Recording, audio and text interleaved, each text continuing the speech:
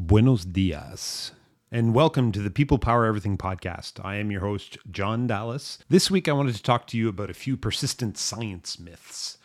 I'm putting this one out just a little bit late, so sorry for that. This is about a day late. I just got a little busy at work, so I had to get a few things done there.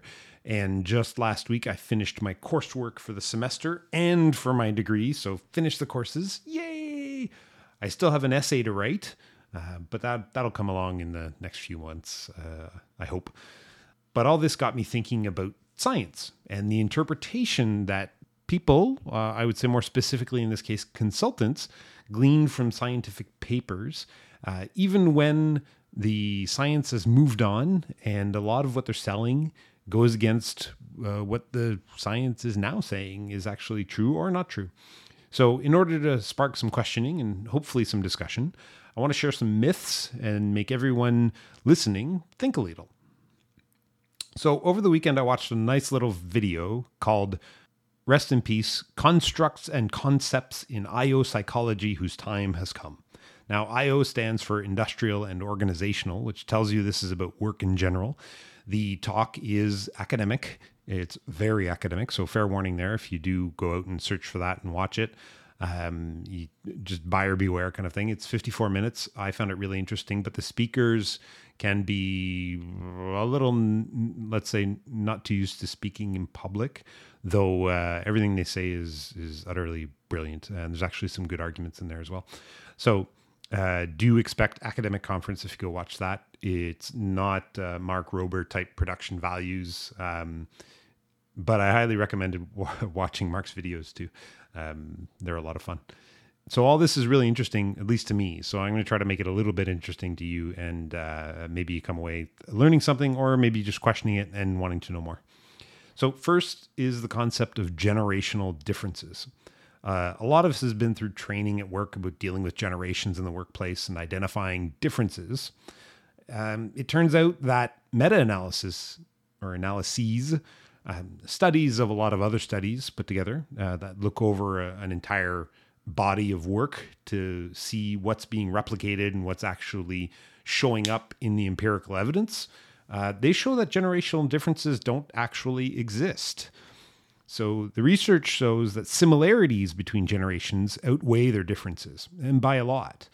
It's shown that the values such as family, friendship, and personal growth are consistently cherished across generations. This indicates that our shared human experiences often transcend the artificial boundaries of generational labels. Things like customizing beliefs depending on age groups is a waste of time and money. If people see a benefit for one group, they want the same, and vice versa. So if you give a certain benefit to an older worker, the younger worker will probably want that same benefit if they see why it's valuable to them. It's not about an age group. It's more about just seeing the value. Also, if you're using generations as a proxy for age, you can get into a lot of legal trouble because age discrimination is illegal. The key message here is look for similarities instead of differences. Try to bring people closer together by seeing what is the same in us instead of seeing what is different. So the next one, and I know this will be sensitive to many people, is learning styles. So this is people who say, I learn better visually, so draw me a picture or write something on the board. And then others will say, I learn better orally, so tell me a story. Well, these aren't supported by the research. Having a specific style of teaching something does nothing to improve our learning. Studies suggest that learning is a complex, multifaceted process, and that focusing on individual strategies may be more beneficial than adhering to a specific style. So ultimately, embracing diverse teaching methods and fostering adaptability can better serve learners in their educational pursuits. So we should focus on what works. We know what works, which is more based on how interested somebody is in the subject, how disciplined they are at keeping at the learning activity, and bringing like-minded people together so they can feed off each other. While it might help you to think you learn better by seeing or by hearing, it's more like a bias. You believe that. So when it happens, you feel the reinforcement of it saying, see, you showed me, so I saw it and I learned more. Well, unfortunately, it doesn't really influence how you learn.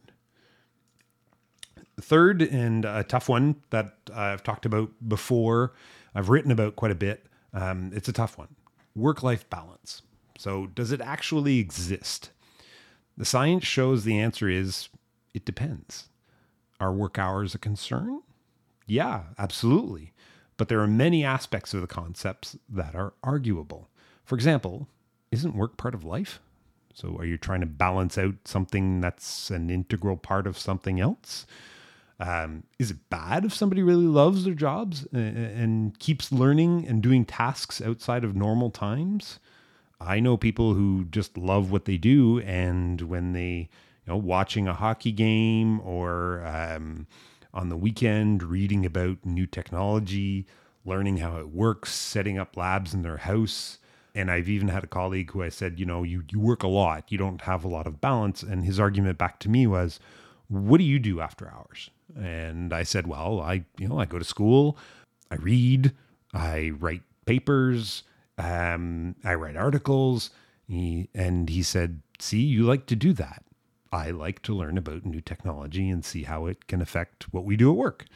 It says it's just an activity I enjoy. So for me, it's not something that creates imbalance, but it's just something that I like to do.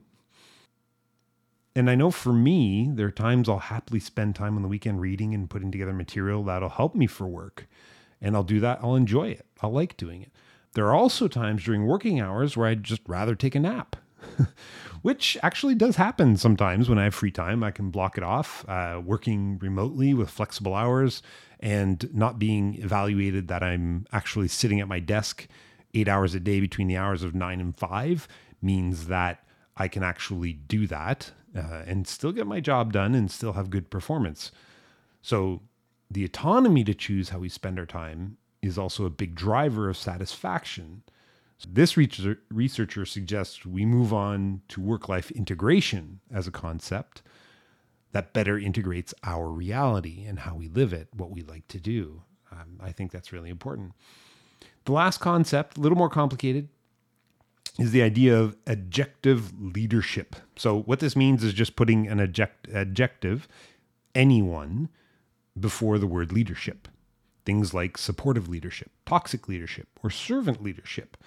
What we really need to do is have researchers focus on finding solid evidence that shows how different leadership styles actually work in real life situations, rather than just coming up with new labels. Also, it'd be great if experts from various fields could work together and share their ideas to get a better understanding of leadership as a whole.